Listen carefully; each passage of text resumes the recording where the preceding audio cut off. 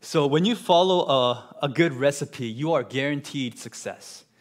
If you follow a good recipe, you're always going to have success. This is true, especially when it comes to food. I love cooking, and one thing I love about cooking is that if you just have a solid recipe, you don't have to have crazy skills, you don't have to have the most experience in life, because the recipe says it all, right? If you follow that recipe, then you're going to have good success. Now, of course, when you're talking about the top-tier chefs, there's recipes that you can't reproduce, but in general, good cooks, they have their secret recipes, and they don't give out their recipes easily because they know that anyone can easily follow and copy their hard work, their recipe. And that's why we see that Coca-Cola Company, they have kept their drink formula a secret for 135 years. It is still, they say that it is still located in the museum that's in Atlanta. They have that safely secured in that place because they don't want to spill their recipe. They say that only at a certain moment in time, only 2 people in the company, entire company, knows the recipe. That's how hardly they guard that recipe,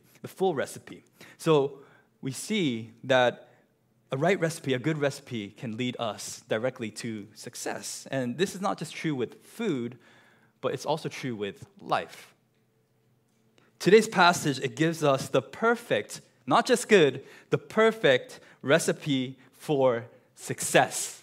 So I feel like a TED Talk, I'm giving a TED Talk because, that's a talk that we hear all the time. We love success. We want to be good in our lives. And some of you might say, well, I'm too humble, Pastor James. I don't desire success. I'm okay with not having that success. But I know deep down inside, every one of us, including myself, we desire success. I mean, if we marry someone, we desire that marriage is going to work out. No one wishes that marriage is going to end in a bad way. If we have kids, we desire the best for them, although at times this desire can lead to unhealthy things. Still, I have yet to meet a parent who would wish upon their child, I wish you would fail in life. I wish your life would be bad and miserable. No one says that. Right? We desire good friendships. We desire good grades. We make sacrifices. We work hard to have a solid, good career. We want to be prosperous rather than poor. Physically, emotionally, mentally, we want to be healthy rather than sick. So we don't want to lose. You don't want to fail. I mean, if you think that you don't really desire success, just see how you respond when your favorite sports team loses, or when you lose a video game or like a game of sports. Are you okay with the loss, the L? Or do you get upset with a pretty meaningless game? That shows us how competitive we are. It's because we have this deep desire for success, to do good in everything that we do. We all want our life to be successful. We want our ways to be prosperous. We desire what is good. And I want to tell you this morning that craving that you have in your life, the craving that you have for the good stuff, that in itself is not a bad thing. That desire, that craving that you have for success, that's actually a God-given thing because you are created for greatness and goodness. Just think about what we talked about last week. When God created mankind, He put people in this perfect world, in this perfect place where there is this perfect peace, God's perfect provision, God's perfect protection. Everything is perfect. God's perfect presence is there. That's how God designed things to be. And with all that, we can fulfill God's purpose to spread His glory among the nations. God designed it that way, so we were created for that. Just like, birds were created to fly, just like fish were created for water, we desire success and we desire what is good because deep down inside, that's what we were created for. But we also know that something happens in Genesis 3 when sin messes everything up, and that desire that was there, Satan, he takes that desire and says, okay, you don't need God to achieve all that. You can actually go on your own and have a good life, have a successful life. That lie that he planted in our hearts is the fact that it's not that the desire is wrong, it's the fact that to achieve that desire, to quench your thirst, you don't have to go to God. You can look at yourself. That's the lie that was planted at the fall. So we see that Satan, he twists this desire. His ultimate goal is that we would not embrace and enjoy the life that God given us, his plan, his design. Instead, his plan is to make us follow our own desires. But we see also in Genesis 12 that God, he longs for his people to reclaim this life, to reclaim all that is good about life, to have true success in life, to have a life that is incredibly good and fruitful. And so now the question becomes, how exactly can we claim this good success in our life? How can we walk in God's promises? If God promises that he's going to restore this type of life, not just in the future, ultimately one day he will do that, just like the garden was perfect, eternal life is going to be perfect. But in the meantime, God also says, I'm going to let you experience this type of life, this reality. I want this to be your everyday life. And the question is, how? How is this possible? If you look at today's text, you see 3 times a very important command is repeated. Verse 6, 7, and 8. Verse 6, it says this, be strong and courageous. Verse 7, it says, only be strong and very courageous. In verse 9, it says, have I not commanded you? Be strong and courageous. So 3 times, God commands Joshua, be strong and courageous. Why? Well, the text is implying that Joshua at this point is scared to death, that there's a lot to worry about, there's a lot to be afraid about. Because we know from the beginning of the text, 2 times it's mentioned that Moses is dead. He's gone. He's no longer there. And this is a massive moment in the history of God's people, because we know that Moses was the one who led God's people up to this point. You know, the very moment that Israel became a nation, it was through Moses. Moses led God's people out of Egypt. Moses was the one who departed the Red Sea. He was the one who led the people of Israel for 40 years.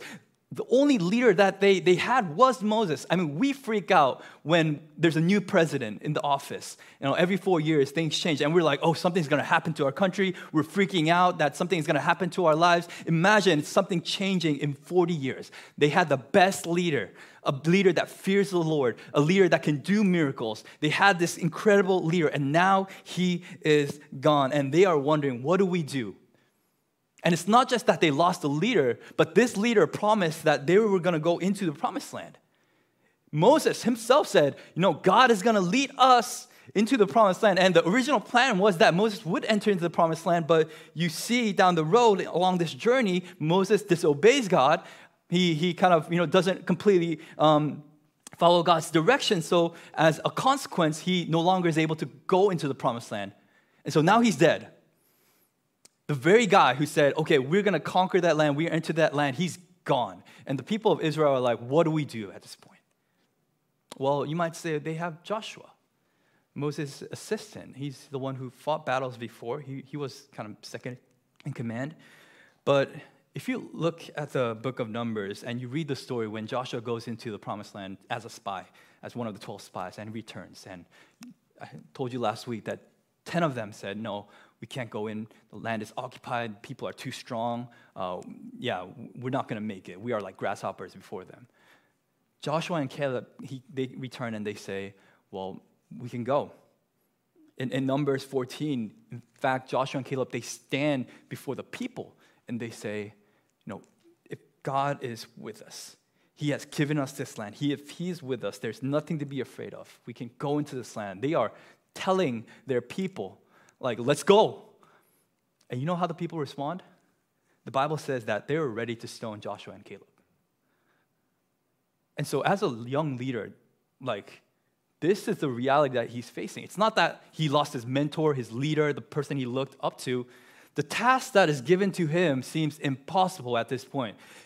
His leader was not able to fulfill this promise. He's now gone. He has this bad experience in the past where he knows that these people are pretty stubborn and pretty sinful. He knows that Moses himself had trouble really rallying the troops to enter into this promised land. And he's thinking, what am I going to do? I'm standing right before the Jordan River. I see the promised land. It's right there. I know that God has said he's going to give us this land, but the question is, how do I seize it? How do I claim that land? And it's almost like, when you have a piñata. Like a couple of weeks, I know this is kind of an odd transition, but a couple of weeks ago, our EM children, as a celebration of kind of, their afternoon program for many, many years, Pastor Jeannie, she did such a great job, and Pastor Esther did such a great job leading our children, and so we had this big celebration, and what we did was we got a piñata. Now, I don't know about you, but if you think about it, piñata is not the most godly thing to do, right? First of all, you're enticing children with candy, like this incredible promise. And then you blindfold children so that they can't see. And then you give them a bat, and you tell them to swing. Use violence, right, to fulfill your promise. Like, it's not the most healthiest activity, but what I'm trying to say is this. We purchased the piñata, and we purchased all the candy in the piñata, and we hang it on the tree. It's there. It's right there. The kids can see it. And so what the kids did was they took a swing. Each with this plastic bat, they took a swing. Didn't open. The promise was right there. It's not that we didn't give them the treat and the promise.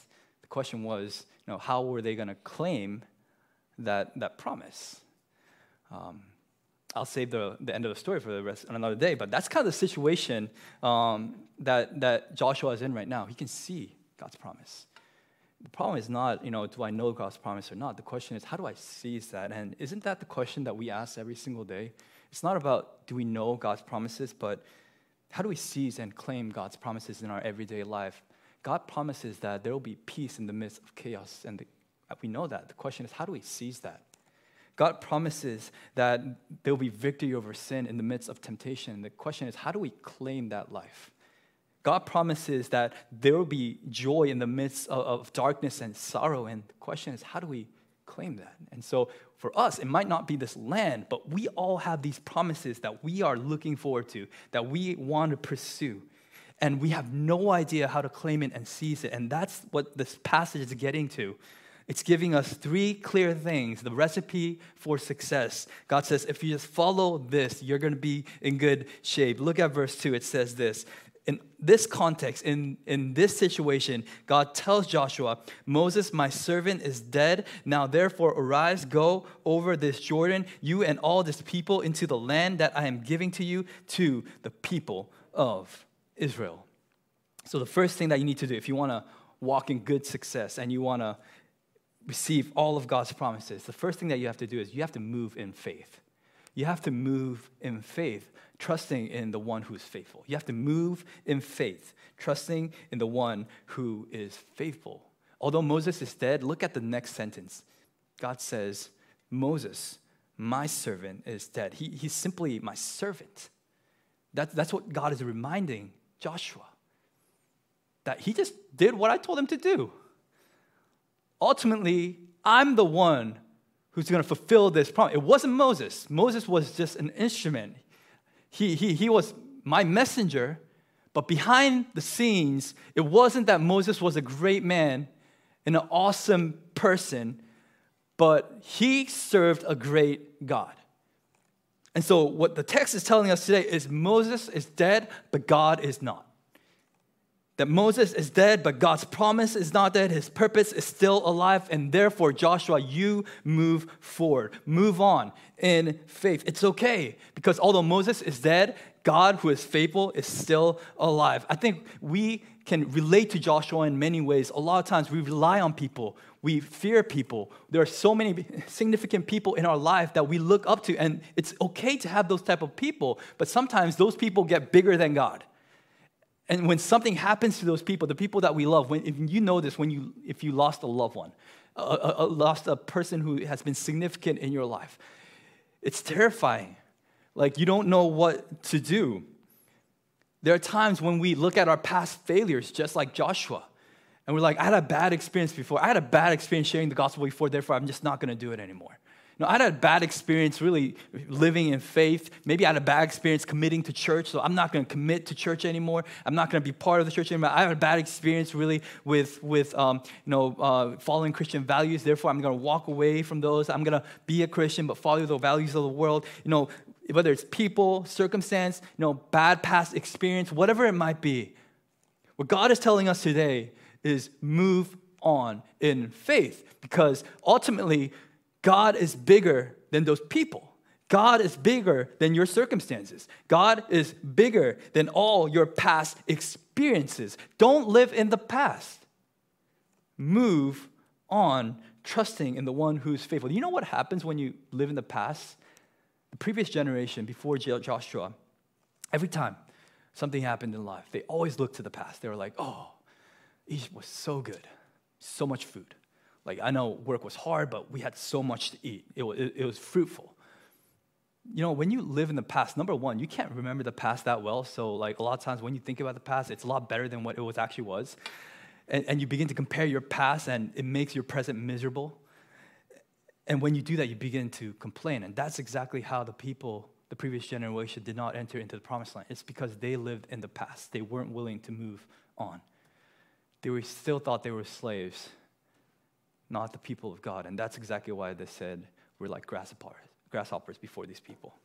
So remember that God is bigger than all the people, the circumstances, the situations, and the past experiences in your life. So fear God more than anything. Trust in Him. In order to claim His promises, we need to move on in faith. Look at verse 2. It says this, my servant Moses is dead. Now therefore arise and go. Move on over the Jordan, you and all this people, into the land that I'm giving to them, to the people of Israel. So it says God, He is already prepared the land. He's going to give this land. All you need to do is go claim it. Just like hitting the piñata, go claim it. That is yours. Verse 3, it says, every place that the sole of your foot will tread upon, I have given to you, just as I have promised to Moses. So God is not adjusting His plan or His expectations based on His leader or based on the circumstances. He's saying, no, my plan is still the same. My purpose is still the same. My promises are still valid. I'm not changing anything, because it never was that it was dependent on you. It was always dependent on me. Therefore, no matter who I'm leading, no matter who's following me, I'm going to fulfill my purposes. You know, 102 times the word land is used just solely in the book of Joshua. And every single time you read the word land, you have to be reminded that you worship and follow a God who is faithful, a God who remembers His promises. So move on in faith.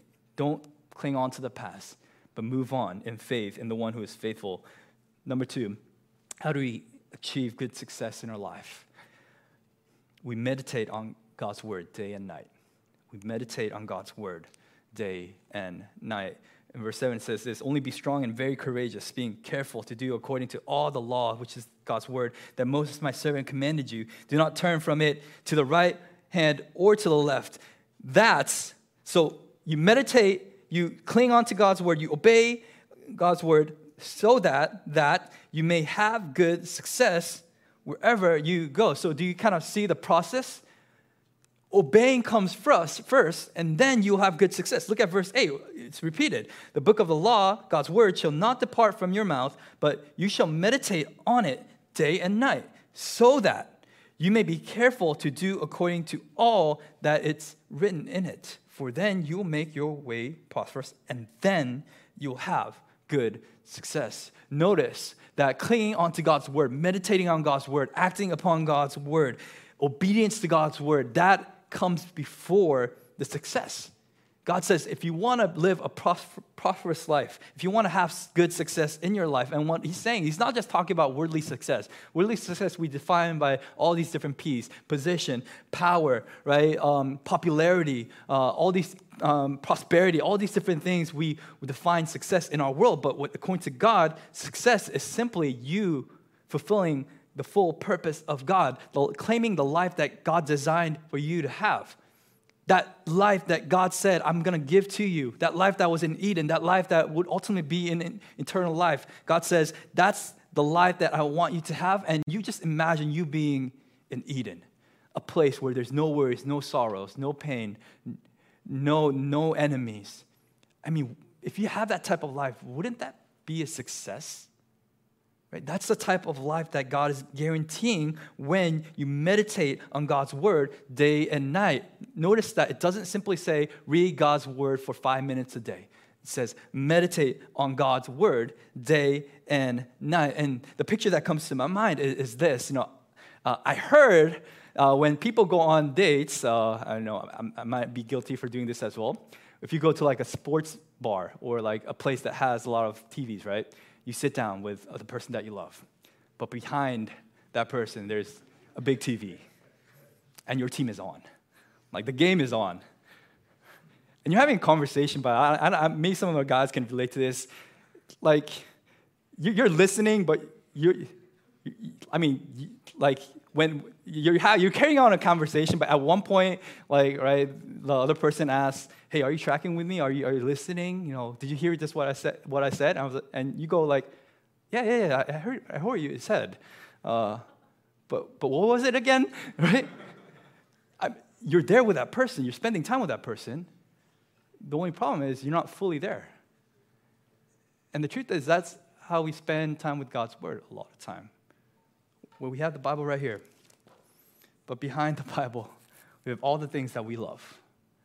Maybe our devices, things to do for work and people. And we say that we read God's word, we spend time with God's word, but the truth is we are not really getting anything out of our relationship with God and our relationship with God's word because we're exposed to it, but we're not meditating on it. Like, think about the opposite. Like, what you really want to do when you're watching a game is like, you don't want anyone to bother you. You don't even want to get out of the couch, right? You want everything settled. You don't want to miss a single second. You want to soak in every moment, every penalty, every touchdown. You want to soak it in, and afterwards you think about it when you're going to bed. If your team lost, you're like, why did we lose? If your team won, like, yeah, that's right. This is why we won. You're like thinking about it day and night. That's the picture of meditation. Another picture that is associated with this word meditation is actually the Hebrew word for meditation. It's associated with a picture of a cow chewing cud. And you probably know this. A cow has multiple stomachs. And so when a cow eats grass, it kind of chews on it, swallows it, and then afterwards it regurgitates it, and then chews on it a little bit more, and then swallows it again, sends it to the next stomach, and then kind of brings it back up. And why does it do that? It's nasty, like sloppy and smelly. And the reason why they do that is like as they're chewing and chewing and chewing and they're drooling at the same time, the thing gets so watery. The thing breaks down. It becomes pliable. And so when it's time to really swallow it and digest it, it just easily goes through the throat, the digestive system, and you get to absorb all the goodness that's in the food. And that's the picture that God is giving us when he says, meditate on my word. It's hard at first, but chew on it. Meditate on it. It's okay if it's not the prettiest thing. Like you spend time with it, you wrestle with it. Over time, the word of God has become soft. It's going to be pliable. It's going to be something that you can digest, and now it's going to be part of your life. Speak of God's word. Memorize God's word. Spend time with God's word day and night, and notice that it also says obey God's word time and time again. So if we want to have true success, good success in our life, according to God's plan, we need to move on in faith, following the one who is faithful. We need to meditate on God's word day and night. And the last thing we need to do is this. We need to depend on God's presence. So move on, meditate on. We need to depend on God's presence. Look at verse 9. It says this, have I not commanded you? Be strong and courageous. Do not be frightened. Do not be dismayed, for the Lord your God is with you wherever you go. This is the ultimate promise. 3 times, God is reminding Joshua, I am with you. I am with you. I am with you. No one's going to be able to stand against you. I'm not sending you alone. I'm not telling you, go and conquer this land. I am going with you. The victory belongs to me. All you have to do is stay with me. Stay with my word.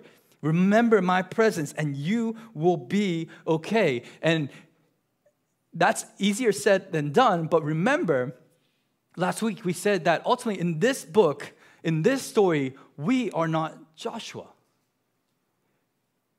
Remember the name Joshua, it means God saves. And in the New Testament, the equivalent of that name is Jesus. We have a greater Joshua who is strong and courageous. We have a greater Joshua who not only meditates on God's word day and night, he is the word. The eternal word of God. Not only that, in his everyday life, he spoke God's word, he meditated on God's word. Everything that he did was according to God's word, to the point that even when he was dying on the cross, he was quoting scripture. When he was being tempted, in the garden, he was quoting scripture. And did you know that all three quotes come from the book of Deuteronomy?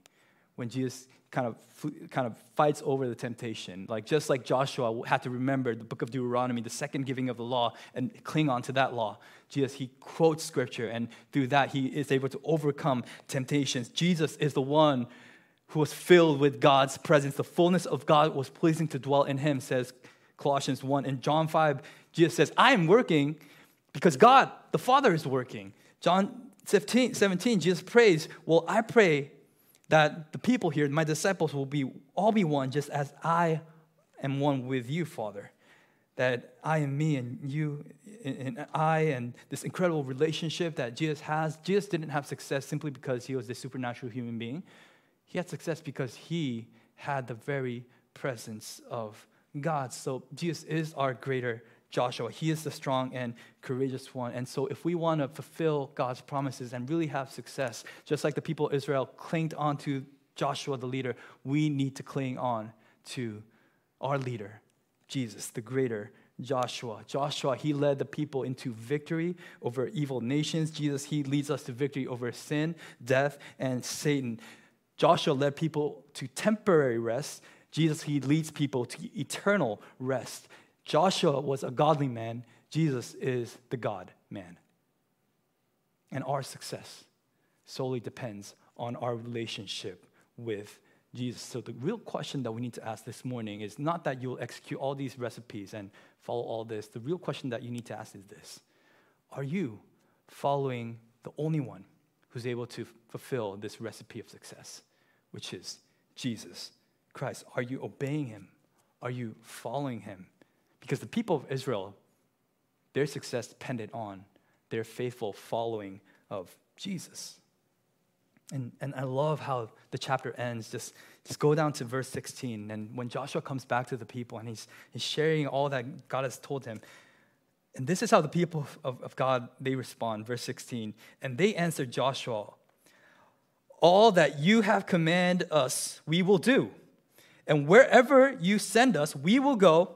Just as we obeyed Moses in all things, so we will obey you. Only may the Lord your God be with you as he was with Moses. Whoever rebels against your commandments and disobeys your words, whatever you command him, shall be put to death. Only be strong and courageous. So the response is quite simple. We will do what you tell us to do. We will go where you lead us. And we will obey every single word. Is that your relationship with Jesus? Because apart from him, there is no true success. No, 2 Corinthians 1:12 says this: for all the promises of God find their yes in Jesus.